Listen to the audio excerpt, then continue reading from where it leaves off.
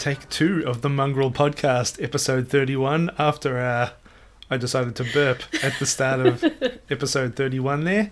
Mrs. Mongrel, grand final week. We've had a wonderful time. We're very, very tired. A heap of content up on our site, one of which got onto Fox Sports about 10 minutes ago. I think you mean social media page Fox. Ah, yeah, sorry, that's what they called us, social media page, The Mongrel Punt. We're more than that. Don't you put us in that basket with, BuzzFeed and whoever else is just a social media conglomerate. Is that what we are now? Conglomerate? I'd be okay with that. Yeah. Oh, it goes business, social media site, conglomerate, scam. And I want to get to scam. I want to get to scam. That Scam, sounds great. Top level. I mean, that's where all the big guys are. Far out. Scams.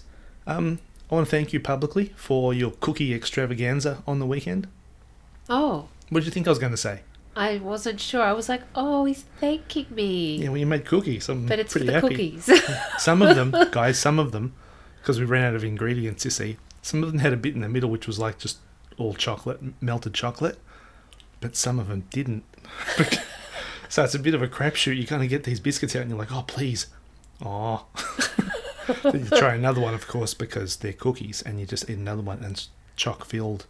Then you tease your daughter about it and go, look what I got. You're going to talk about the pies I made you? Oh, yes, well, she did also make me some wonderful pies. However, Slow-cooked beef, mushroom and Mushrooms, onions onion. pies. Yep. can I tell them about when I put my foot in Oh, it? please do. Okay. Please do. So Mrs. Mongrel, as is her wont, went and had a nap on, was it grand final eve? Yes. And like a grand final night it The was. afternoon, yep. And time was getting a bit away from us. I tried to do the right thing by... At 5 o'clock, mind you. No, before that. After that, I mean. Yeah, okay.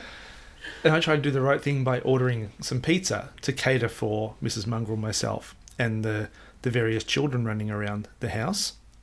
One of which was like 21, so she wasn't really running around the house as much as she was lazing around the house. But I thought, well, time's of the essence here. I don't want her to feel under pressure. I'm going to order a pizza for everybody. And I kind of neglected the fact that Mrs. Mongrel was making meat pies for everybody. Which had slow cooked overnight, and I used my entire frozen stock of chuck steak that I had. Yeah, keep going. Sorry. Oh, look, I'm feeling really, really remorseful at the moment. And I felt really remorseful the moment she realised as well. Yeah, there was that you ordered pizza. The lot- look on your face. Pizza was great, by the way. The look on your Mexicana. face, though. I wasn't the most popular person in the house for a little while. But I did frown at you. I will state that I did it for the greater good. And it was with the best intentions. And also, we all got pizza and pies. That's true. So really, everyone was a winner. Well, you Except were me. forgiven because you didn't do it maliciously. You actually thought you were trying to help and make things better for me. I don't know that anyone ever maliciously orders pizza. Oh, look, if you knew I was doing it and you thought, I'm going to order pizza, this will piss her off, that's pretty malicious. Ah, that's funny. Oh, No, it's not. It wasn't very funny, guys. There was a lot of frowning and not much talking for a little while. So, for about 10 minutes. yeah. But then I got over it. You did. Yeah. And then we had pizza. Then we had pies. And you made pies. I actually helped make the pies. You So. did.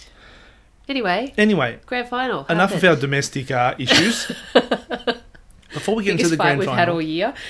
Well, yeah, it's still a bit of time to go. Before we get into the grand final, which will be, it's centre to our podcast today, obviously. Yeah. Wanted to get your thoughts, and I'll give my own on the season as a whole. This has been something that we haven't really touched on. Well, we have it in parts as things have occurred, but we haven't really dived deep into what's happened this season, how it's impacted people, how it's impacted the team's supporters. Poor people on lockdown in Melbourne, which has just been lifted. I feel like we've been throwing breadcrumbs for a while from Dan Andrews, and now he's given us a loaf of bread. I'm like, yes, can I have some butter? No. Oh, I'll just eat this bread. So, first topic, how's the season's gone?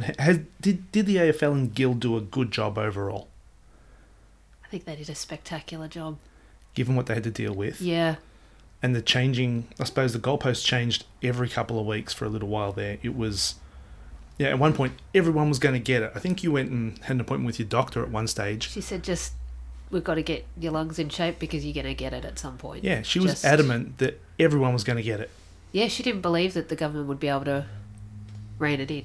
But we did, kind of. Sort of. First time, and then Mostly. we screwed it up, and then, we went back. And My heart is still with all the trainers and the support staff that lost their jobs, though. I don't know how that's going to be rolled back, if it is at all. A lot of people, I think they're like the glue people at clubs.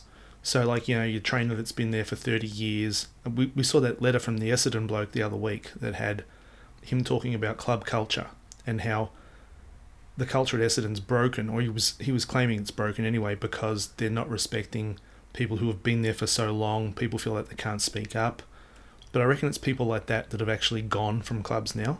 Probably. And they're looking at a bit of a revolving door. So, okay, old Barry over there, he's been here 35 years. Maybe his time's up. Let's bring in this, 18-year-old. They're cheap, straight out of college. Yep. Well, if you're out of college at 18, you're doing a freaking Doing fantastic really well.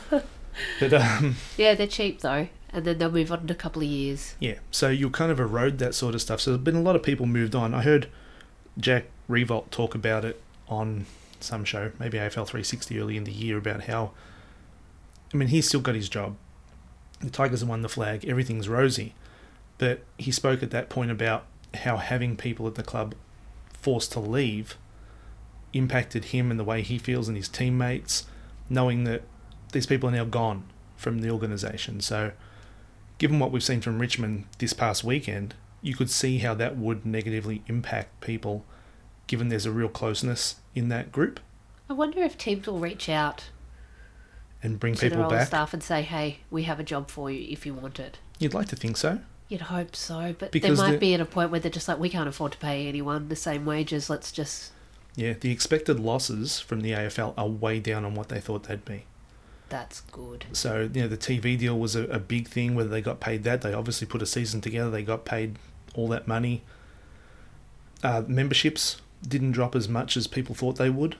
So a lot of people stuck with the teams, paid their money. They've obviously lost gate receipts, which is a big part.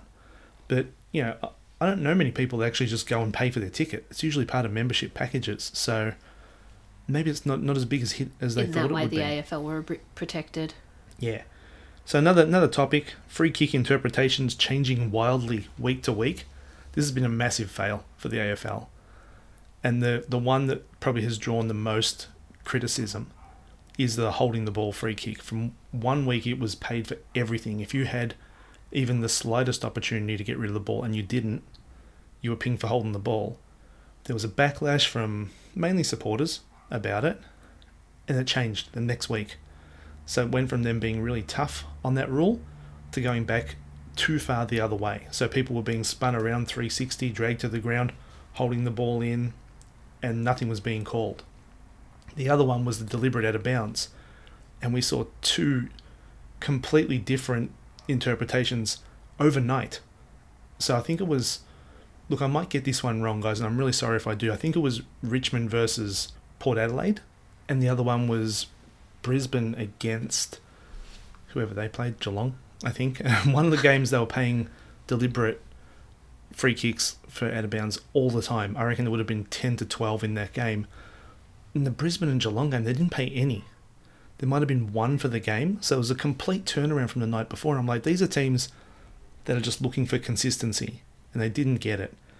So it's very, very frustrating, I think, as players, if you've got a rule that changes not week to week, but day to day. So I reckon that was a bit of a fail, and they need to get... If they make a decision about a rule, stick with it for the whole year. The problem is that players are constantly playing catch-up with rule changes, and I feel sorry for the umpires, because they're having to make these split-second decisions and go, okay, so now we've been told A, B, C, and D. Does that apply here? Oh, shit. Give it to me, I'll bounce it. Because there's just too many things to consider. Yep. And if it changes all the time, how do you keep up with that sort of stuff? Score review. Oh, it's the worst. I want to highlight two incidents here. Incidents. Both of them. I want to highlight both incidents and instances. Do it. All right. So these actually had a bearing on the final top four.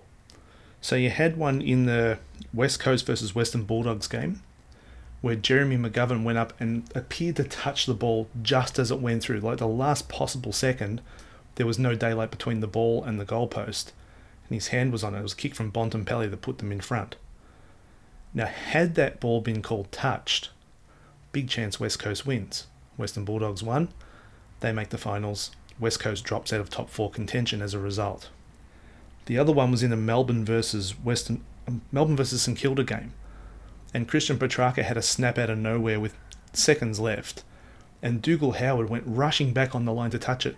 And they didn't even have goal line vision of this one. They couldn't even see on review whether he got a hand to it before the line or after the line. So they went with the umpire's call, who had no freaking idea. And he called it a goal. Now, chances are it was a goal. We don't really know because we can't see the vision. But had that been called touched, the Saints are playing for a top four position as well, which possibly means Richmond doesn't get top four, which possibly means the whole makeup of this finals changes dramatically. I don't think that would have changed the outcome much, but... Nah, look, Richmond best team of the year.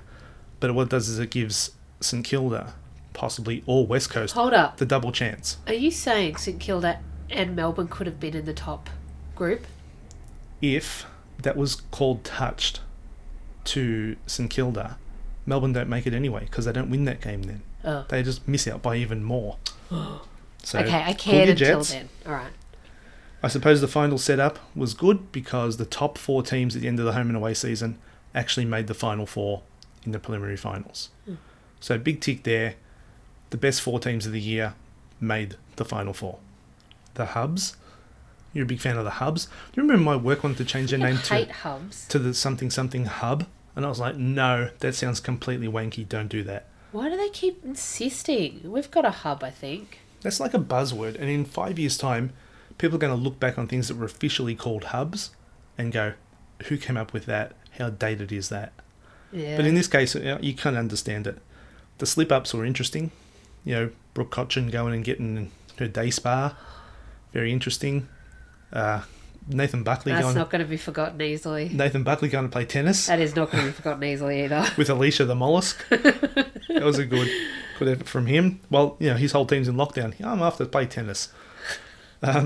So yeah, there was a bit of angst about that. The two Richmond boys who went out to get some kebabs. Yep, at the strip joint. No, look, they don't have kebabs at strip joints. They have them outside. Clear distinction here. Let's not cast aspersions on their character. Of course, no. Now, interesting. One of those guys, Sydney Stack, was previously dating Richmond AFLW player Mon Conti. I'm so disappointed. I thought you were going to say it was previously dating Alicia the Mollusk. That would have been great. And then Nathan Buckley's off playing tennis with her. Look out, stuff's happening. So I reckon there's been more slip-ups than we're aware of. Oh, I'm sure. There was the young fella from Sydney who snuck his girlfriend into the hub and she climbed 3 fences. And then later on it was revealed that there was some alleged domestic violence happening in that relationship. And I think he pled guilty. How big were the fences? I don't know, but it's a pretty impressive effort. You know, they're obviously in love. Do you reckon she climbed the first one and then just went, oh... Well, I've either got to climb out or climb in. I may as well climb in. Maybe she got halfway over the next one. She got over the next one and then she went, how is there another fence? How many fences are there here that I have to climb over? Oh, look, love knows no bounds. It actually does, but horniness knows many bounds. Knows no bounds. So you had that sort of stuff as well. So group of young guys in a confined area. And they're probably blokes, you know, or we know they're blokes that aren't used to not getting what they want in many ways. So things were bound to go wrong. Of them all, given his position at the club, I reckon Nathan Buckley was probably the worst of them all. Yeah, you can't really just claim young and dumb and inexperienced. You can certainly claim dumb. You could definitely claim dumb. But he was, you know, he's the leader of this group. And he's basically going like, yeah, we're in lockdown. Oh, look, I don't know the rules. I might just go and play tennis with this woman. How tone deaf, though, as well. So I think was that after people had been stood down? After people had been stood down and also after the initial Brooke Cochin stuff as well. There's that thing, or that mindset of, well, why should I suffer as well? You know, I work hard, I do this, I do that. I haven't been stood down. Why should I suffer as well? Because you're in a leadership position. And a leadership. And a leadership, damn it. You're a... Yeah. He's such a leader. He's got multiple titles. He's got many sippy cups. He does. Probably let's save spillage. We've learned that the hard way. Anyway, we might move on to the grand final, because we've got plenty to talk about here, and I know, given your extensive review, which received rave reviews in many ways, shapes and forms, I enjoyed it. I have to put that out there. I greatly enjoyed it. I write for you. You do. And I appreciate it. The game itself, you said it felt different to last year. How so? It just wasn't as fancy, was it? People weren't doing as many fancy things. I feel like last year there was a lot of... Fanciness, yeah. I don't know, it just seemed like... Mind you, last year the game was basically over at halftime. It was a much more dour and intense struggle for the most part. So there was a lot of kicking off the ground, you kind of said, and that's basically to buy space and time. It did seem more frantic. Yeah, there was a lot of pressure. Last year's preliminary final, with the same two teams, almost followed the exact same scoreline. So Richmond had kicked a couple of goals early, Geelong got on top, what really should have been further in front, and then Richmond came back after halftime, took the lead and won. So almost a carbon copy, bit better of a finish this year from Richmond, but they basically followed the same pattern. Well, it may have felt a bit different, considering it was stupid o'clock here. Yeah. And I just... The nighttime grand final, yes, the halftime show was relatively good, I thought. I didn't know who that dude was, what all those people were. Because I'm a boomer, apparently, someone said. But Are you? No, you're not. I'm not yet, but it won't be long. What? No, boomers like an age group people are looking at now, not as in baby boomers who were born, 1960s. Is boomer just starting to mean people who are 50 old? plus, or? Look, I don't know. I'm a bit sad about actually joining them, if that's the case. But I was looking at that, and I'm like, okay, so after you had the couple of injury stoppages, that game didn't finish till after 10 o'clock. Yeah. So, given I work with kids and I talk to them about footy, I know that on Friday night football, they fall asleep in the third quarter. They come in on Monday, I ask, did you watch so-and-so play? Like, I started to and I fell asleep. This is your next generation of people coming through. And yes, it's the weekend. Yes, they can sleep in.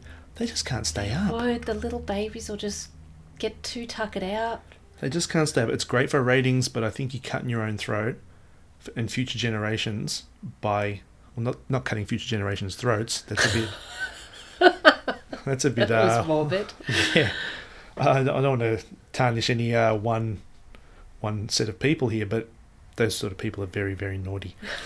Don't do that. Anyway, but you're really doing yourself a disservice if you don't allow kids to access the whole experience, the celebration afterwards. We started writing about it at 11:20. So after the presentations, after, they did their little lap of honour and all that sort of stuff, then we came and started writing our reviews. And I was up till 3. Yeah. Writing it. So that's a bit of a bitch from me. But those kids who are struggling to stay awake, they're not going to stay up and watch the celebrations and talk about it afterwards. They're going straight to bed. Yeah, it stops becoming an eve of excitement for them. They're just like, it's the grand final, but I don't watch that because I go to sleep. It's just... Well, yeah.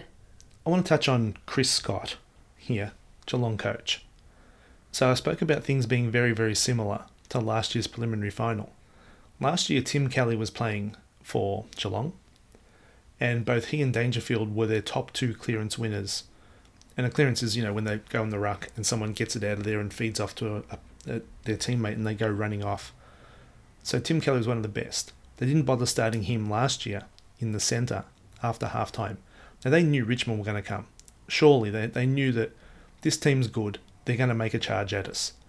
They started Tim Kelly off half forward last year.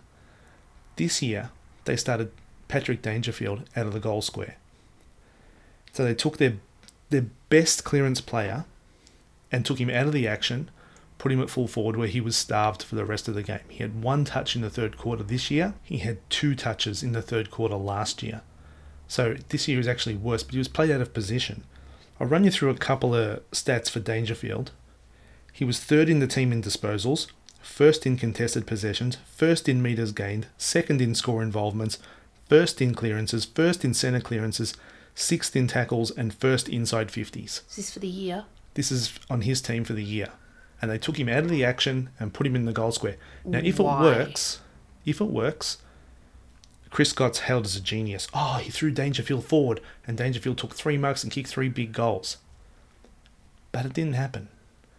And when Richmond came at Geelong, there was no one able to stand up physically and make a statement.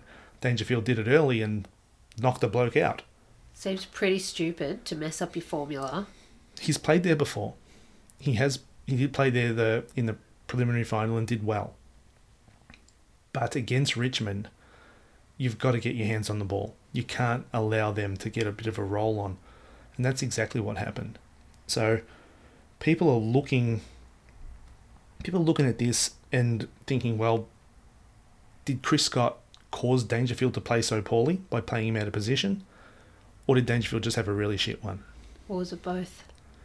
Perhaps a bit of both. I mean, sometimes as a forward, you are restricted in what you can do by the delivery coming into you. So sometimes Tom Hawkins plays really poorly and people are like, oh, Hawkins was terrible. But if you watch the game and they're not kicking the ball well to him, there's not a lot he can do. If they're kicking it to the advantage of his opponent or dropping it short, there's not a lot he's going to be able to do. If he's 2-on-1 all the time, it's something that he has to overcome, and it's bloody hard. You're playing against professional defenders. So Dangerfield was thrown forward and didn't work. And now you got Chris Scott looking a bit like he made a big mistake. Before we get to Dusty, because obviously a massive part of this weekend was how good he was yet again, we'll run through a few other things. Harry Taylor, the other bloke at Geelong who was retiring, he was very, very good for the Cats. Played on Tom Lynch, restricted him. I think Lynch had 1 touch in the first half. Oh, he had a rubbish time. Yeah, he wasn't having a fun time at all. And Harry Taylor was all over him like a wet blanket. I mean, he is really good at using his body to put people off balance. So instead of kind of rumbling on him, jumping into them, he just kind of nudges them under with his chest. Doesn't push them in the back, doesn't do anything untoward. Just makes life a little uncomfortable. Now, Lynch did drop a couple of chest marks. That he did all the hard work to get Taylor out of the way and then just fluffed it. One that they replayed in slow motion. Yeah, no one looks good in slow motion. Shocking. Shane Edwards, excellent again.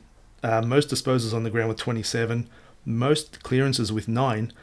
Yet when people were talking about the best on the ground, hardly rated a mention. People talked about Dustin Martin, obviously. And the next best people talked about was Jaden Short. Is Shane Edwards the guy that just had a baby too? Yeah, he did. Oh. Where the hell does he get the energy from? I have no idea. It's the first male to give birth. I can't believe it.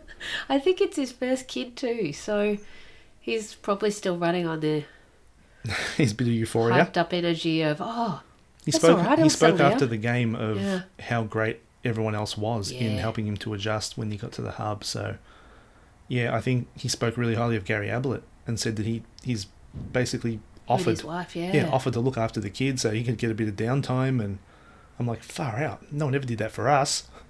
No, you're right. We're just sort of... We were stuck. We were stuck with our own child. Devastating. You kept looking at me and saying, I told you so. I still haven't gotten over it. Anyway, Jaden Short was the running Richmond defender. Lee Matthews, who was the chairman of the Norm Smith committee to give votes, right? Yeah. And picture this. He's the chairman. He's the boss. Yeah. If there's a tie and they have a count back, his votes determine who gets the award. Now, Dusty was so good it didn't matter. But he gave Nathan Broad 2 votes and only realised later that he meant Jaden Short. Yep. So Lethal's losing it a little bit in his old age. He's like, How old is he? Oh, God, I shouldn't have asked you. I'm sorry. Yeah, look, Lethal might be 70 odd now. Maybe 70 plus. I don't know. But obviously legend of the game and stuff.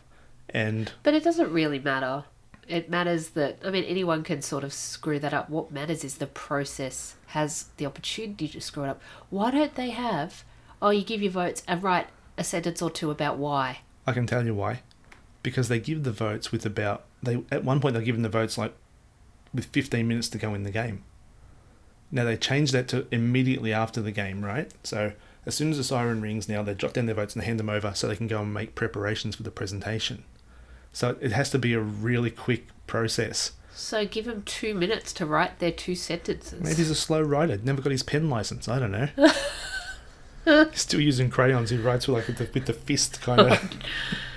Just like other people in our house. Yep. Gary Rowan, the young red-headed man from Geelong, who we speak highly of without ever mentioning anything bad about. Does that work for you if I call him that? Okay, yep. I can't say anything else about him. He had a stinker. Yep. Absolute stinker. So I want to run you down his grand final. He's played 3 grand finals now, right? 2 for Sydney, 1 for Geelong. He averages less than 6 touches a game. He averages 2 marks. And as a forward, he's kicked 1 goal in those 3 grand finals. Why is he so bad in a grand final? It's not just grand finals. Oh, dear. Gary Rowan has a penchant of going missing often in games. And then once in a while he stands up and plays really, really well. And when he's on, he's on.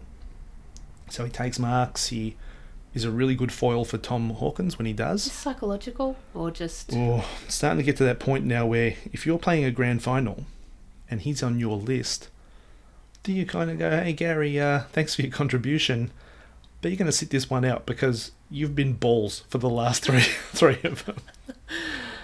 Yeah, I'm not really sure. Dangerfield, we mentioned before, he flattened Nicky V.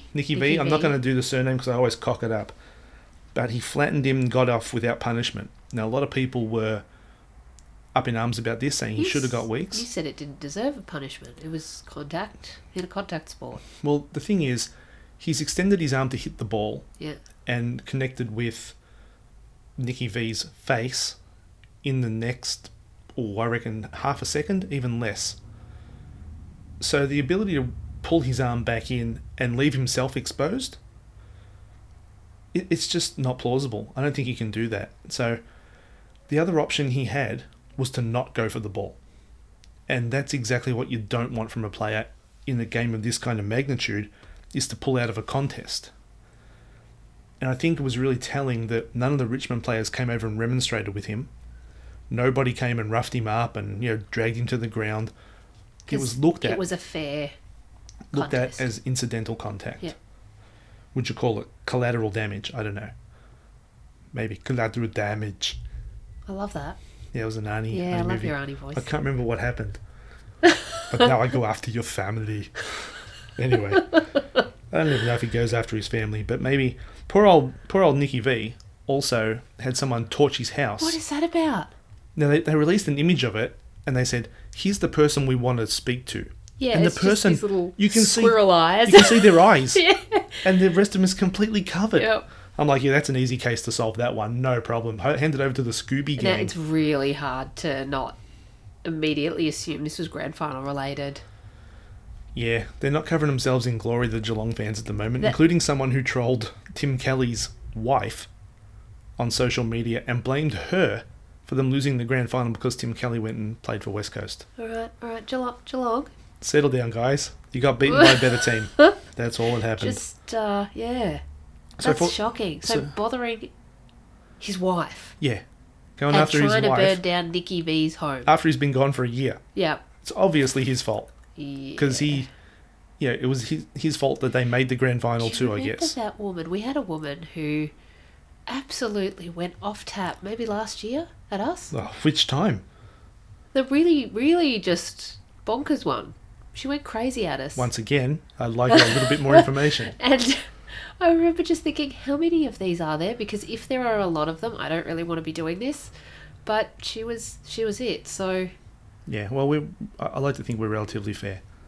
So was that after Tom's West Coast article? I don't think it would have mattered if we were fair or not. I think there's just some people who will burn down your house and yeah, well, that's why we have a post office box, guys. So, just for the record, I actually agree that Dangerfield shouldn't have got any suspension for that. That looked it looked in fast motion. Everything looks worse in slow motion. So if you slow it down, it actually looks like he's got a couple of seconds to line him up and hit him with his elbow. But in fast motion, that's just too quick. And if you've ever tried to punch anyone who's moving in the face... Yes. It's not easy. If they're trying to avoid it, it's not easy. You can't just put it on their chin with no problems, especially with your elbow. If he could do that on command, he'd be a UFC champion. So sometimes when we do play wrestling... Wrestling. Oh, actual Mum and Dad are wrestling again. I do say slow down and stop being so strong because I can't win. She says that when we're wrestling. Well, wrestling slow down. Too. Slow down. It's not wrestling. Pace yourself. Yeah. All right. I have to keep that in mind. Breathe. Think about the football. Daniel Rioli,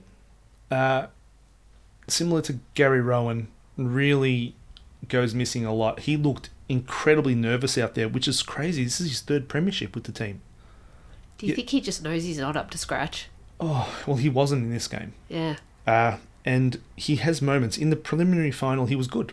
I think he was really, really good. Led up at the ball, provided Richmond with plenty of inside 50 deliveries. This game, every time it went near him, he looked like he was nervous as hell. And, yeah, I think that's happened to a bunch of people over the years. Not many triple premiership players head into a game and just look completely out of place, but he did. I think he was very lucky to be part of this winning team. So, be a lot of shouts for him this week. Basher Hooley, playing 3 quarters with a torn calf muscle. He's like the undersung hero of the world, I think. Well, he was second to Dusty in the previous 2 Norm Smith medal winning performances. Just goes around doing good deeds. Yeah, he won the Jim Steins Community Service Award this year. I'm a little bit frightened of him because people like that just put into sharp relief how little I do for the world. Well, it's quite... my God. He could step outside his door and wave to someone and he's already got me covered. So, but to play 3 quarters with a calf tear. Well, you've seen me when I tear my calf. It's like I've been shot. Yeah, it is. It's kind of go the down. Most dramatic thing. Yeah, well, you got to expect a few more of them coming, I suppose. Gary Ablett getting hurt early in the game and continuing to play. Yeah, I don't know if that was the best idea. If this was a home and away game, he wouldn't have played. He wouldn't have seen the game out. Yeah. But they obviously give him a shot in the arm, in the shoulder, numb the pain, and send him back out there. But you could tell every time he got tackled or every time he had to brace for a fall, he was trying to favour the arm. And did you see when he actually went off with that lineup, and he was basically just cradling it, so he was running off the ground, and that had no movement in it at all. So, yeah, hats off to him. He battled through, but had that been a game of a lesser magnitude, yeah. Yes, had there been a game of a lesser magnitude, he would have probably sat out and got right for a couple of weeks' time. Or if it was somebody else, you'd think the coach would just go, "Okay, you're done. Sit down. We'll get you right for next season. Sorry, mate, you're done." Anyway, so a lot of guts from him in his last game. Not all that effective though. Obviously getting hurt that early impacts the rest of your game, and he was unable to contribute anything meaningful. Hit Hawkins on the chest at one point with a kick inside 50, but other than that, that nice little handball he had. Yeah, the no-look handball over his shoulder. That was really, really classy. So, yeah, maybe we've been a bit harsh. Maybe he did a couple of nice things, but the expectations on him because he's Gary Ablett are sky high. Something that hasn't been touched on, Camden McIntosh. I mentioned him to you. He was the bloke who missed out last year for Pickett to play in the grand final. So he lined up on the wing. I thought Pickett and Sam Menegola would play on each other, but it ended up being McIntosh versus Menegola. Menegola kicked 2 goals, took that big mark and kicked a late goal to give Geelong a sniff. But McIntosh did a really, really good job on him for the entire game. So usually you'd guarantee Menegola gets around 20 touches. He's hit the scoreboard plenty of times this year. He hit the scoreboard twice, but he only had 12 touches for the game. McIntosh had 13, kicked a goal himself, more than justified his selection. I thought he was really, really good. Now, Mr. Dean Martin. What does he sing? Plenty of songs, apparently. Dustin Martin. Earlier in the week, actually earlier in the day, we reposted an article I wrote after the 2019 Grand Final, just updated a little bit to give context heading into this game, about where he sits all time in finals games. Now, this was met with a bit of a backlash from people going, oh, well, not even in the top 10, some people said. And I was like, wow. And other people saying, oh, it's a media infatuation with Dustin Martin. He's not as good as you think. And I thought, very interesting, because the games that I've watched this season in the finals, he has been that good. And last year he was that good. And 2017 he was that good. So you can only judge him on the finals games he's played. And there was a stat that came out that in 7 games of finals, he's been best on ground. You don't get much better than that. So once we get underway and it becomes obvious that he's the difference in the game, I'm thinking, gee, I wonder how those people who kind of said he's overrated and he's not that good and it's a media infatuation with him, all of a sudden they'd be sitting there thinking, I need to reconsider my opinion, because he was far and away the best player on the ground and actually was the difference maker in this game. He doesn't look that good. And then he does something and kicks a goal and you think, oh, that was ridiculous. That was just luck. But then he does it again. And then he does it again. And then you think, hey, hang on. That's probably not luck, because it doesn't make any sense. How does somebody do such weird, tricky little things to get goals? Under pressure. And yeah. And that's why it feels like it's just good luck and he's nothing special. But when you do it consistently, that is being something special. What about the harder you work, the luckier you get? Yeah, that's exactly it. So his goal in the second quarter, I mean, he had, so before I talk about that, the 4 goals he kicked were all in general play. There were no, mark it, 30 metres out, go back and kick the easy goal. The one shot he had, where he had time to settle down and relax, he absolutely shanked and missed it by like 30 metres. Yeah. But when he didn't have time to think... To the point I asked you, was that intentional? That was definitely not intentional. But the one everything else he had was he didn't have time to think about. He'd get the ball and it was just all instinct. There's the goals, bang, done. And I think he's kicked something ridiculous, like 17 goals and 2 points in his finals. So when it counts, all of a sudden, he's the most accurate bloke in the league. So that goal in the second quarter basically changed the game. At that point, Geelong, I think, had a 3.5 goal lead going into halftime. He got the ball, stuck his arm out, fended off Kolodjasny, and dropped the ball kind of out in front of him. It wasn't a normal kick, and extended his leg, kicked around the corner, and went through. Silly and business. You could see at that point that he meant business. So he's pumped up, he's getting his teammates revved up. The next few minutes, Richmond run on top of the ground. So you could see the momentum shift. And that's off the back of the best player in the league doing something special. So you look at the post-game stuff. We had Richmond kids on the stage up with babies, them. Yeah. Bringing their own kids up there. But the thing that kind of got me was you had all these kids running around. So you had Revolt's little one, you had the Cochin clan out there, Hawley's kids, Pickett's kids, all these little munchkins running around everywhere. And then Cochin goes up to receive the cup, and he's still got one in his hands. He's got his kid. And he just kind of bends down, over. and Revolt just runs up and grabs it. No sooking from the kid. Yeah. No clinging to dad, trying to get back to dad. And I'm thinking, that's something you can't fake. Imagine if you tried to hand over our little one to someone else. I should claw that person's eyes everybody out and then claw mine out for giving her away. But I'm looking at that instance there, and I'm like, this is a group of people who have spent a heap of time together. Yeah. They're familiar, they're friends. The kids aren't going to pretend. They show exactly what kind of culture you have. Kids are brutally honest.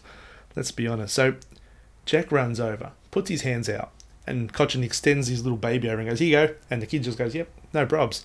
I'm going with Uncle Jack. Yeah. Over here to the rest of my other family kind of thing. And I was like, that's actually a really beautiful moment and encapsulates the whole feel of that club at the moment. The other thing that really grabbed me was that they've just been presented with the Premiership Cup. They've all got their Premiership medals. Geelong are forced to sit there and watch. And it should be real real celebration moments for them. So Gary Ablett starts running off the ground, and all the Richmond guys run over, line up, but they take their medals off as well. So it's not like we're the premiers and we're watching you leave the defeated foe. Such a mark of respect. They've basically taken off their medals and they're standing there just as players, as peers, watching him leave the arena. And I'm like, this is actually quite incredible. It took one of our readers, who I don't know their name, they commented on our site and they don't have a handle or anything like that, so I don't really know. And I'd love to give them credit for it, but they kind of pointed out that, hey, they all took their medals off. So we posted it on social media and kind of took off. But yeah, the Fox social media site. Yeah, they made it their own. But anyway, it was a really beautiful gesture, and it's only when you see things like that, I find it really difficult to dislike Richmond at all. It's really hard. Yeah. Actually, and that really speaks to their leadership as well, that they all, in a very short space of time, were lined up, medals off. Yep, to a man. Someone said I think it was on Reddit, I was kind of hoping Tom Lynch was still wearing his, because I've really enjoyed hating him for the last couple of months. But I mean, the thing is, it doesn't matter. How do you get that many people to all do the same thing? That's really, really hard. That's, in such quick succession. That's having one person who you trust or believe in say, hey, do this, and everybody... The other little instance, I'm not sure whether this was captured often as well, but Dusty went up and got his Norm Smith medal, which is the individual best player on the ground.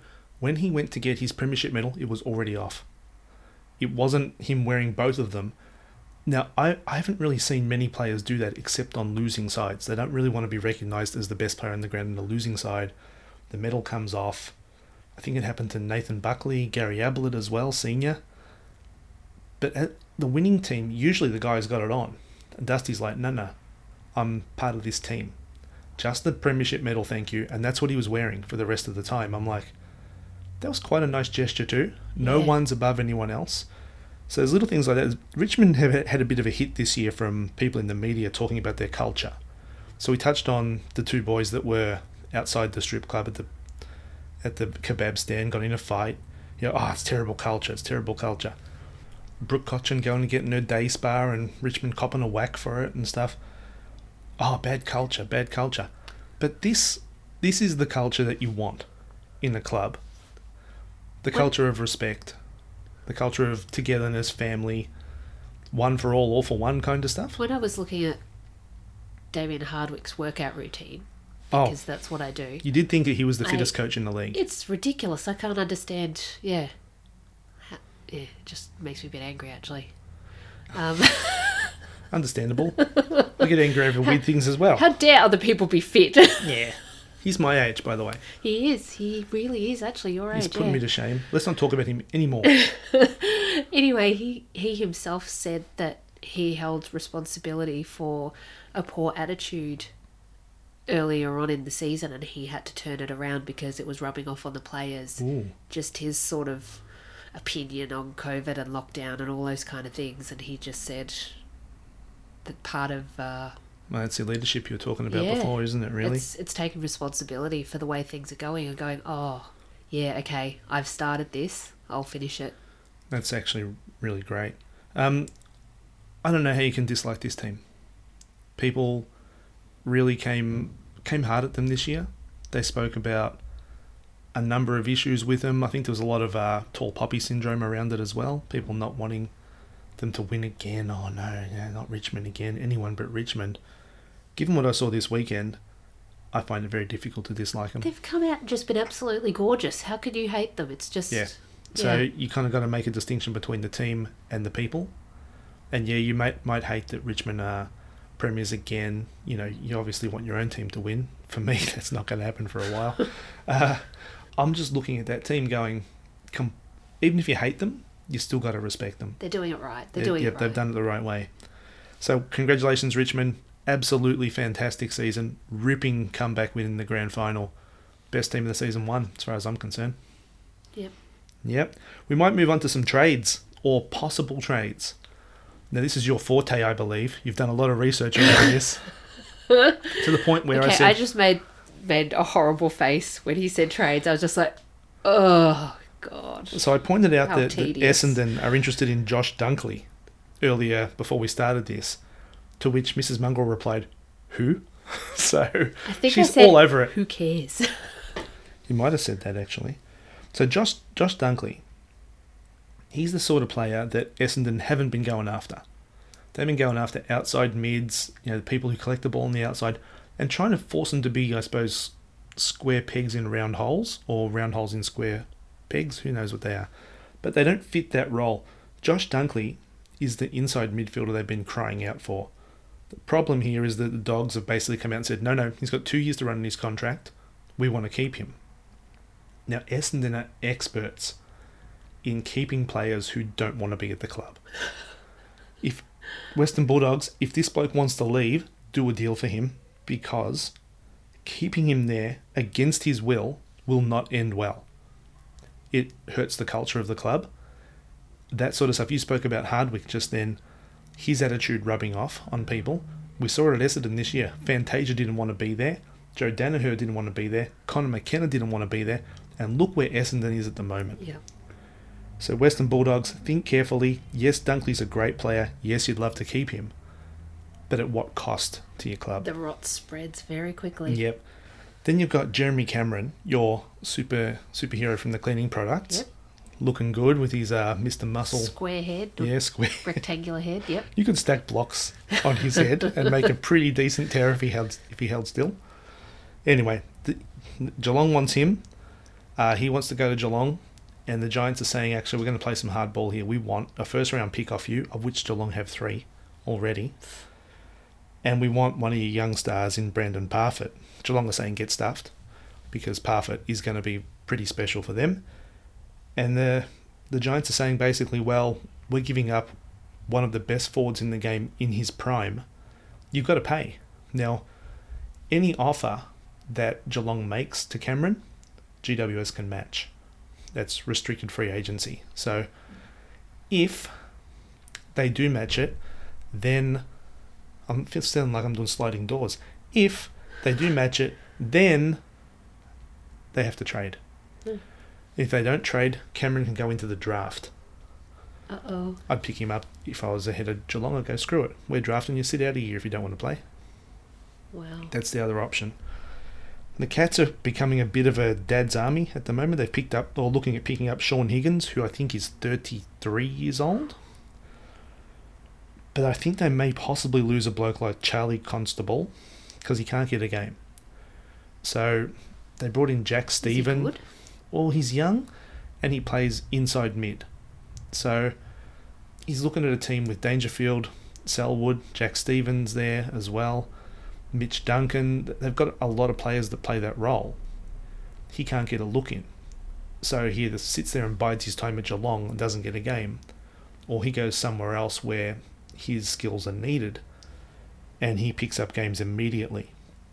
So I don't know who would be a great fit for him. I'm thinking Essendon, but if they get Josh Dunkley, they won't want him because they've already got someone that fills that role. There's plenty of teams where he could go in and probably be best 22 player though. So I want to know who'll look at Braden Fiorini from Gold Coast. He averaged 26 touches a game last year and was down to 13 this year. So half the player he was. He only played 5 games and he didn't miss through injury. He missed through he wasn't being selected. So either he's not getting along with Stuart Dew or something's going on there that's not right. I don't know what it is, but there'll be a lot of teams in Victoria that will be looking at him going, hey, a lot of talent here we can work with, especially teams that are rebuilding. So a team like North Melbourne would be stupid not to at least ask the question.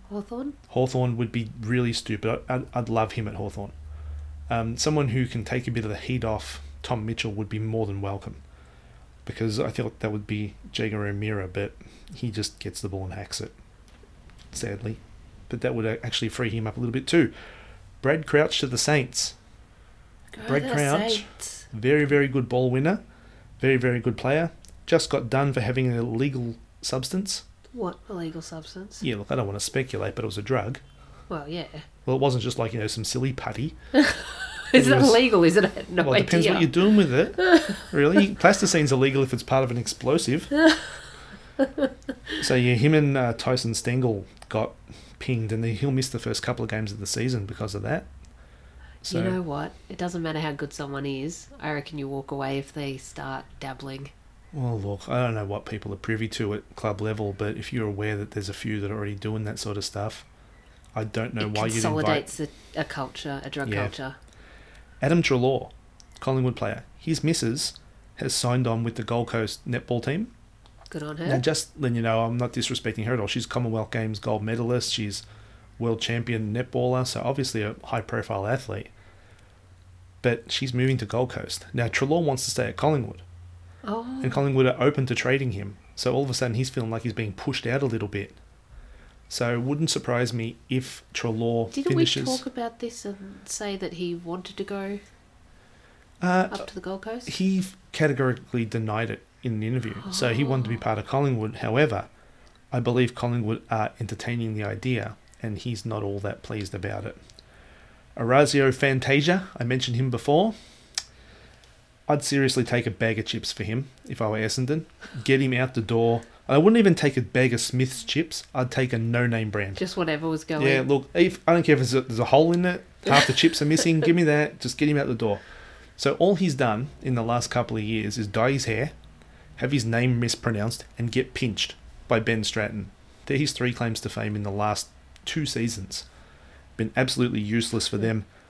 If I were Essendon, I'd be pushing him out the door. I'd be buying his plane ticket to Port Adelaide and saying, just take him. We'll take whatever you got. Give us back just the minimum. Joe Danaher, we spoke about this before. Bombers learned a big lesson here. They should have taken the value last year. Really should have taken the value when it was there. Sydney were offering overs for him.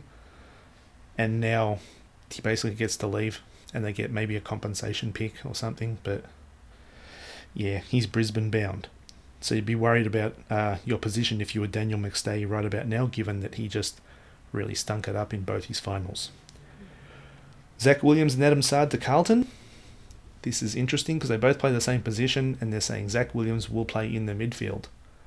He's only played probably 5 games there, 6 games there over the last 3 years, and he needs to be in absolute tip-top shape if he's going to be doing that, and I did not see that in him this year. Jordan De Goey, still unsigned. Looking like he'd be signing with Collingwood again. And I look at that and think, well, with everything going on with him, it's a big risk to take him. What's going on with him? So he has the sexual assault allegations from 2015. So he has that coming up. I was thinking about who'd take him, and I'm like, I reckon that he'd fit in all right at Sydney. Big name, get him out of the culture he's in at the moment, move him on, get him up there with John Longmire. Buddy's on the way out. He's a big name, really, really good player when he's on.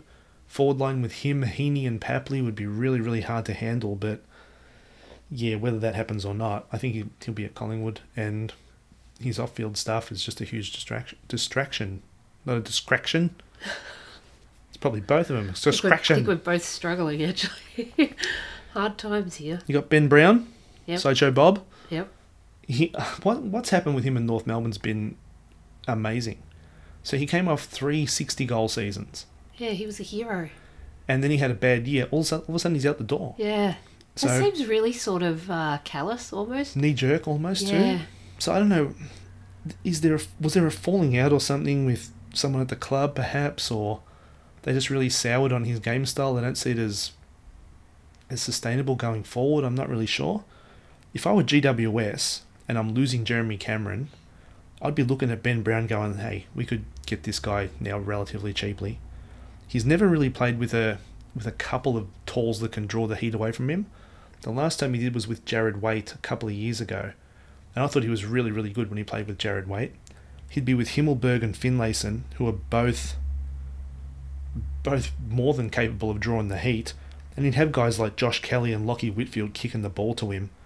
I think it's a perfect fit if he wants to leave Melbourne. Now, he's got a young family. I don't think he'd have ties to this city so much, given he's a Tasmanian boy. But maybe his missus does. I think if you're young and you've got a family to support, you go where you're being paid. Yeah, if you're the main breadwinner, I suppose. Yeah. Isaac Smith, Hawthorn player.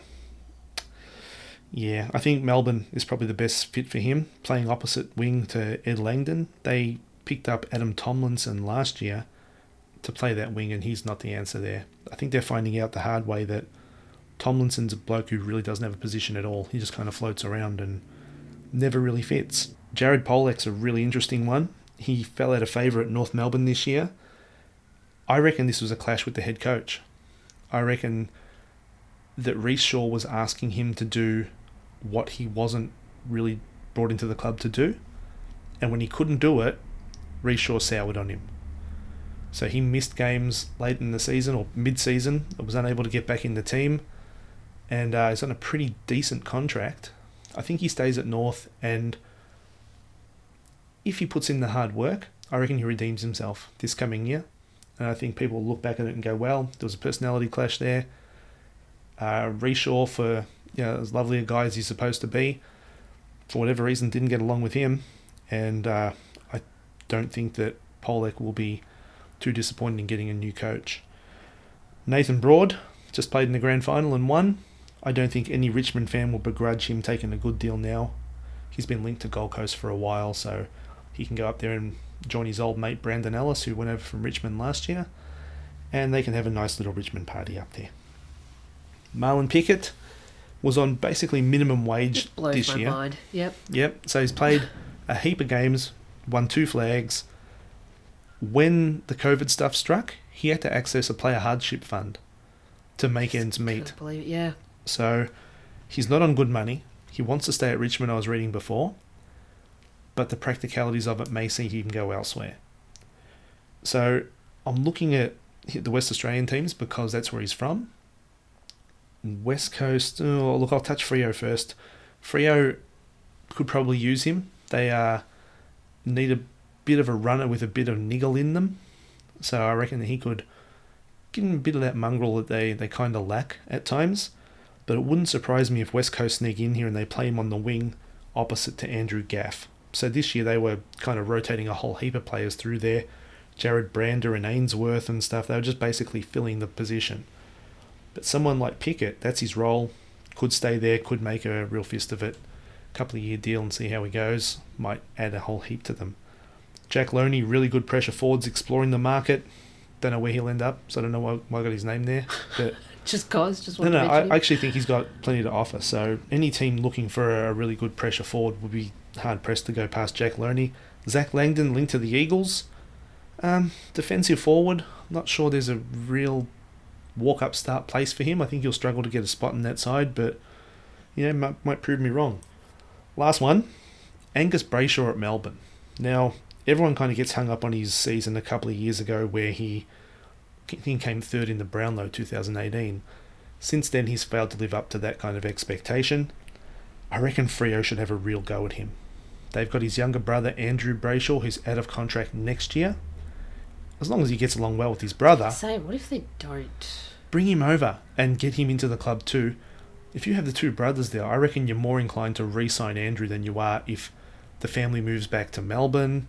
He's over there by himself. He might want to come back. But I'd be moving heaven and earth to get Andrew Brayshaw to stay. And I reckon getting his brother over there and getting him involved in the team that'd be a really, really smart move. So there we go. There's a few more, but we won't touch on them because I actually don't know what I'm talking about in regard to them. Coming up for us, Mrs. Mongrel. Plenty of season review stuff coming up in the next week or two. Lovely. So obviously we'll do a bit of a wrap-up on each team, the fails, the wins, what to look forward to next year, that sort of stuff. We're working on our Player of the Finals piece. Surprise, surprise. Actually, there'll be 0 surprises there because Dusty was leading it going into this grand final and was far and away the best player on the ground. Trade and free agency articles will be going up. They'll be probably split 50-50 between free and membership. So if you're thinking, oh, well, that membership, now that the games are over, we may not get one, think again. Yeah, actually, this is the time when we start planning for the next year and what people are going to get. So this is when the members get to have their say. Yep. We'll be doing some draft coverage as well as a whole plethora of articles around potential improvers for next year. Who's got the biggest set of nuts, that sort of stuff. Just the normal things we kind of do at the Mongrel Punt every week. Typical us, yep. Yeah, I want to give a huge shout out to our members. This has been a great year for us, and considering everyone's done it really tough this year. We're really, really indebted to the people who have supported us, and just really want to thank you guys for giving us a leg up and getting on board with us, because we're what, 2.5, 3 years old? 3 years old, I think. We're 3 years old. Yeah. And our vision with this was to provide something that the regular news outlets and AFL outlets weren't providing. So we're really happy with the way we're going, and planning on getting a bit bigger and hopefully better. We'll try. Yeah, and it's because of the support of members that we're able to do that. So really, really appreciate that. Radley. What happened to Radley this week? Who's going to give us a weekly player update? Lay off Radley. Radley is a busy young fellow, okay? Well, look. His team's out. He's got a regroup for next year.